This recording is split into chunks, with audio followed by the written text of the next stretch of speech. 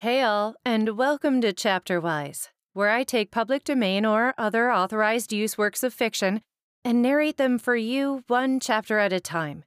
If you like what you hear, please follow my channel. If you love what you hear, please consider supporting my channel. And if you're already a supporter, thank you so much. Your support is what allows me to keep putting more content here for everyone to enjoy. Now, on to what you came here for. Your chapter for today. Vendetta, or A Story of One Forgotten, by Marie Corelli. Original publication date 1886.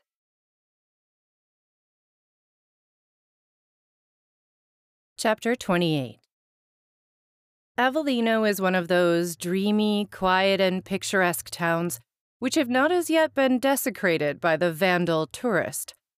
Persons holding through tickets from Messrs. Cook or Gaze do not stop there. There are no sights save the old sanctuary called Monte Vergine, standing aloft in its rugged hill, with all the memories of its ancient days clinging to it like a wizard's cloak, and wrapping it in a sort of mysterious meditative silence. It can look back through a vista of eventful years to the 11th century, when it was erected, so the people say, on the ruins of a temple of Sybil. But what do the sheep and geese that are whipped abroad in herds by the drovers Cook and Gaze know of Monte Vergine or Sybil? Nothing, and they care less, and quiet Avellino escapes from their depredations, thankful that it is not marked on the business map of the drovers' runs. Shut in by the lofty Apennines, built on the slope of the hill that winds gently down into a green and fruitful valley through which the river Sabato rushes and gleams white against cleft rocks that look like war-worn and deserted castles. A drowsy peace encircles it, and a sort of stateliness, which, compared with the riotous fun and folly of Naples only 30 miles away, is as though the statue of a nude Egeria were placed in rivalry with the painted waxen image of a half-dressed ballet dancer. Few lovelier sights are to be seen in nature than a sunset from one of the smaller hills round Avellino, when the peaks of the Apennines seem to catch fire from the flaming clouds, and below them the valleys are full of those tender purple and gray shadows that one sees on the canvases of Salvator Rosa, while the town itself looks like a bronzed carving on an old shield, outlined clearly against the dazzling luster of the sky. To this retired spot I came, glad to rest for a time from my work of vengeance, glad to lay down my burden of bitterness for a brief space, and become, as it were, human again, in the sight of the near mountains. For within their close proximity, things common, things mean, seem to slip from the soul. A sort of largeness pervades the thoughts. The cramping prosiness of daily life has no room to assert its sway. A grand hush falls on the stormy waters of passion, and like a chidden babe, the strong man stands, dwarfed to an infinite littleness in his own sight, before those majestic monarchs of the landscape, whose large brows are crowned with the blue circlet of heaven. I took up my abode in a quiet, almost humble lodging, living simply and attended only by Vincenzo. I was tired of the ostentation I had been forced to practice in Naples in order to attain my ends, and it was a relief to me to be for a time as though I were a poor man. The house in which I found rooms that suited me was a ramblingly built, picturesque little place, situated on the outskirts of town, and the woman who owned it was, in her way, a character. She was a Roman, she told me, with pride flashing in her black eyes. I could guess that at once by her strongly marked features, her magnificently molded figure, and her free, firm tread, that step which is swift without being hasty, which is the manner born of Rome. She told me her history in a few words, with such eloquent gestures that she seemed to live through it again as she spoke. Her husband had been a worker in a marble quarry. One of his fellows had let a huge piece of the rock fall on him, and he was crushed to death. "And well do I know," she said, that he killed my Tony purposely, for he would have loved me had he dared. But I am a common woman, you see, and it seems to me one cannot lie. And when my love's poor body was scarce covered in the earth, that miserable one, the murderer, came to me. He offered marriage. I accused him of his crime. He denied it. He said the rock slipped from his hands. He knew not how. I struck him on the mouth and bade him leave my sight and take my curse with him. He is dead now, and surely if the saints have heard me, his soul is not in heaven." Thus she spoke with flashing eyes and purposeful energy, while with her strong brown arms she threw open the wide casement of the sitting room I had taken, and bade me view her orchard. It was a fresh green strip of verdure and foliage, about 8 acres of good land planted entirely with apple trees.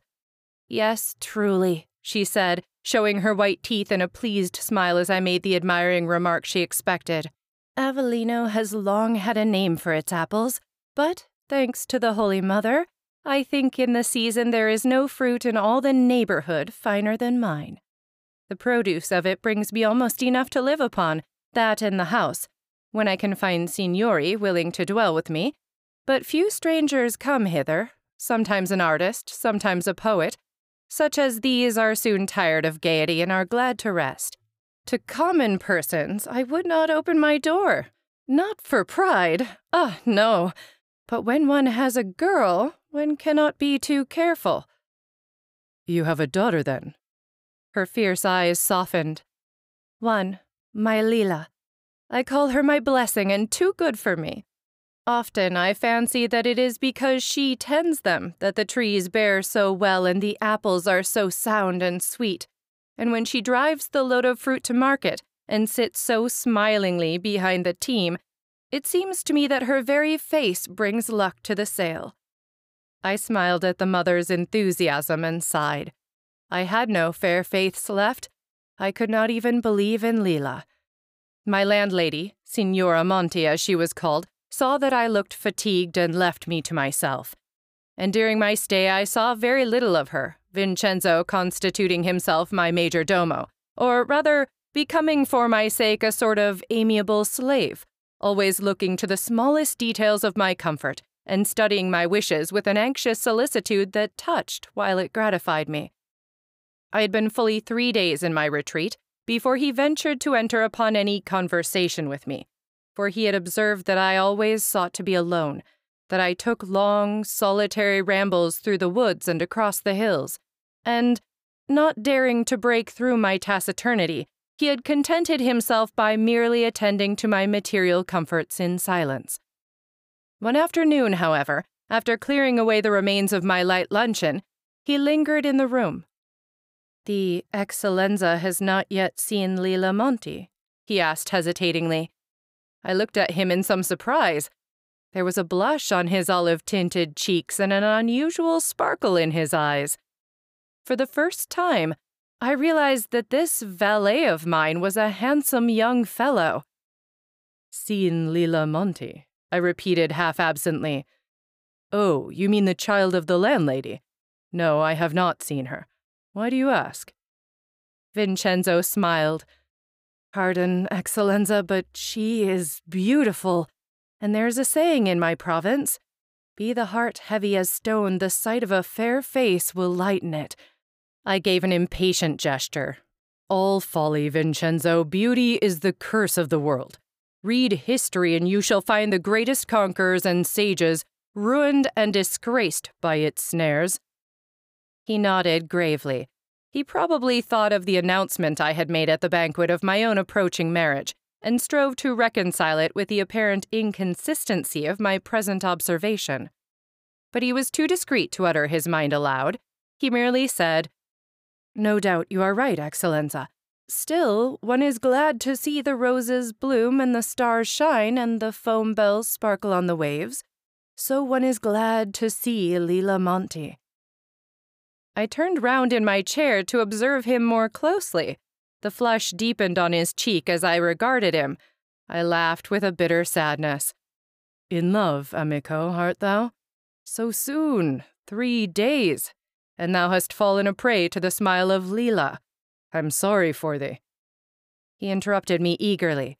The Excellenza is in error. I would not dare. She is too innocent. She knows nothing. She's like a little bird in the nest, so soft and tender. A word of love would frighten her. I should be a coward to utter it. Well, well, I thought. What was the use of sneering at the poor fellow? Why, because my own love had turned to ashes in my grasp, should I mock at those who fancied they had found the golden fruit of the Hesperides? Vincenzo, once a soldier, now half courier, half valet, was something of a poet at heart. He had the grave, meditative turn of mind common to Tuscans, together with that amorous fire that ever burns under their lightly worn mask of seeming reserve. I roused myself to appear interested.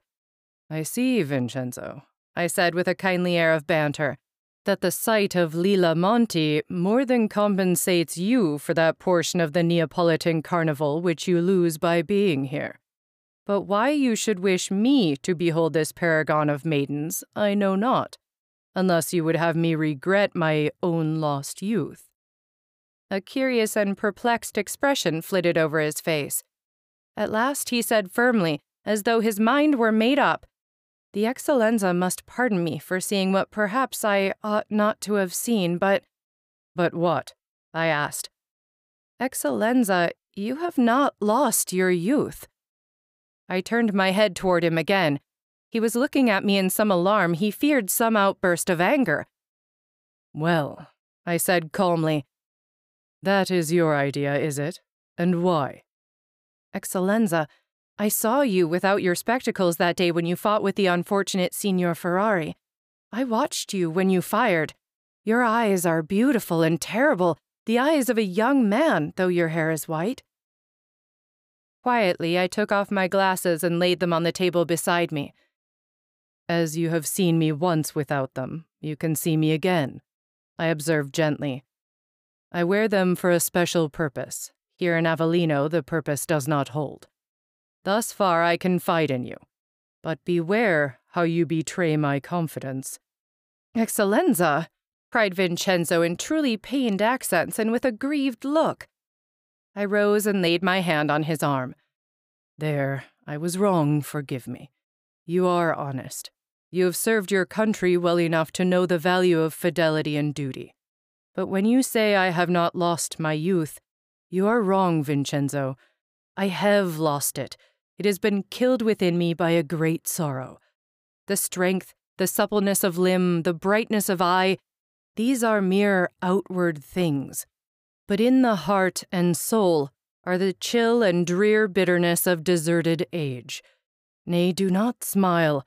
I am in truth very old, so old that I tire of my length of days, yet again not too old to appreciate your affection, amico. And— here I forced a faint smile. When I see the maiden Lilla, I will tell you frankly what I think of her. Vincenzo stooped his head, caught my hand within his own and kissed it, then left the room abruptly to hide the tears that my words had brought to his eyes. He was sorry for me, I could see, and I judged him rightly when I thought that the very mystery surrounding me increased his attachment. On the whole, I was glad he had seen me undisguised, as it was a relief to me to be without my smoked glasses for a time, and during all the rest of my stay at Avellino, I never wore them once. One day I saw Lilla. I had strolled up to a quaint church situated on a rugged hill and surrounded by fine old chestnut trees, where there was a picture of the Scourging of Christ, said to have been the work of Fra Angelico. The little sanctuary was quite deserted when I entered it, and I paused on the threshold, touched by the simplicity of the place and soothed by the intense silence. I walked on my tiptoe up to the corner where hung the picture I had come to see, and as I did so, a girl passed me with a light step, carrying a basket of fragrant winter narcissi and maidenhair fern. Something in her graceful, noiseless movements caused me to look at her, but she had turned her back to me and was kneeling at the shrine consecrated to the Virgin, having placed her flowers on the lowest step of the altar. She was dressed in peasant costume, a simple short blue skirt and scarlet bodice, relieved by the white kerchief that was knotted at her shoulders, and round her small, well-shaped head, the rich chestnut hair was coiled in thick, shining braids. I felt that I must see her face, and for that reason went back to the church door and waited till she should pass out. Very soon she came toward me, with the same light, timid step that I had often before noticed, and her fair young features were turned fully upon me. What was there in those clear, candid eyes that made me involuntarily bow my head in a reverential salutation as she passed? I know not. It was not beauty, for though the child was lovely, I had seen lovelier. It was something inexplicable and rare, something of a maidenly composure and sweet dignity that I had never beheld on any woman's face before. Her cheeks flushed softly as she modestly returned my salute, and when she was once outside the church door, she paused, her small white fingers still clasping the carven brown beads of her rosary.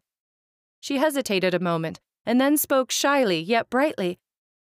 "If the Excellenza will walk yet a little further up the hill, he will see a finer view of the mountains." Something familiar in her look, a sort of reflection of her mother's likeness, made me sure of her identity. I smiled. "Ah, you are Lila Monti." She blushed again. "Si, signor, I am Lila." I let my eyes dwell on her searchingly and almost sadly. Vincenzo was right. The girl was beautiful, not with the forced hothouse beauty of the social world and its artificial constraint, but with the loveliness and fresh radiance which nature gives to those of her cherished ones who dwell with her in peace. I had seen many exquisite women, women of Juno-like form and face, women whose eyes were basilisks to draw and compel the souls of men. But I had never seen any so spiritually fair as this little peasant maiden, who stood fearlessly yet modestly regarding me with the innocent inquiry of a child who suddenly sees something new, to which it is unaccustomed. She was a little fluttered by my earnest gaze, and with a pretty courtesy turned to descend the hill. I said gently, "You are going home, faciulla mia." The kind, protecting tone in which I spoke reassured her. She answered readily, "Si, signor. My mother waits for me to help her with the Excellenza's dinner." I advanced and took the little hand that held the rosary. "What?" I exclaimed playfully. "Do you still work hard, little Lila, even when the apple season is over?" She laughed musically. "Oh, I love work. It is good for the temper. People are so cross when their hands are idle, and many are ill for the same reason. Yes, truly." And she nodded her head with grave importance. "It is often so. Old Pietro the cobbler took to his bed when he had no shoes to mend. Yes, he sent for the priest and said he would die, not for want of money, oh no, he has plenty, he's quite rich, but because he had nothing to do. So my mother and I found some shoes with holes and took them to him. He sat up in bed to mend them, and now he is as well as ever, and we are careful to give him something always." She laughed again and again looked grave. "Yes, yes," she said with a wise shake of her little glossy head. "One cannot live without work. My mother says that good women are never tired. It is only wicked persons who are lazy. And that reminds me I must make haste to return and prepare the Excellenza's coffee." "Do you make my coffee, little one?" I asked. "And does not Vincenzo help you?" The faintest suspicion of a blush tinged her pretty cheeks. "Oh, he is very good, Vincenzo," she said demurely with downcast eyes. "He is what we call buon amico, yes, indeed. But he is often glad when I make coffee for him also. He likes it so much. He says I do it so well, but perhaps the Excellenza will prefer Vincenzo." I laughed. She was so naive, so absorbed in her little duties, such a child altogether. "Nay, Lila, I am proud to think you make anything for me. I shall enjoy it more now that I know what kind hands have been at work. But you must not spoil Vincenzo. You will turn his head if you make his coffee too often." She looked surprised. She did not understand. Evidently, to her mind, Vincenzo was nothing but a good-natured young fellow whose palate could be pleased by her culinary skill. She treated him, I dare say, exactly as she would have treated one of her own sex. She seemed to think over my words as one who considers a conundrum, Then she apparently gave it up as hopeless and shook her head lightly as though dismissing the subject. "Will the Eccellenza visit the Punto d'Angelo?" she said brightly as she turned to go. I had never heard of this place, and asked her to what she alluded. "It is not far from here," she explained. "It is the view I spoke of before. Just a little further up the hill you will see a flat gray rock covered with blue gentians.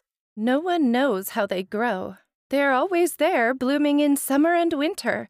But it is said that one of God's own great angels comes once in every month at midnight to bless the Monte Vergine, and that he stands on that rock. And of course, wherever the angels tread there are flowers, and no storm can destroy them, not even an avalanche. That is why the people call it the Punto d'Angelo. It will please you to see it, Eccellenza. It is but a walk of a little 10 minutes. And with a smile and a curtsy as pretty and as light as a flower might make to the wind, she left me, half running, half dancing down the hill, and singing aloud for sheer happiness and innocence of heart. Her pure lark-like notes floated upward toward me where I stood, wistfully watching her as she disappeared. The warm afternoon sunshine caught lovingly at her chestnut hair, turning it to a golden bronze, and touched up the whiteness of her throat and arms, and brightened the scarlet of her bodice, as she descended the grassy slope, and was at last lost to my view amid the foliage of the surrounding trees. That's it for today's chapter, everyone. Thanks for coming along on the ride. If you enjoyed what you've heard, please consider supporting my channel. And as always, whatever platform you're listening on, just know that I deeply appreciate the time you spend with me here. Please don't forget to like and subscribe. See you next time.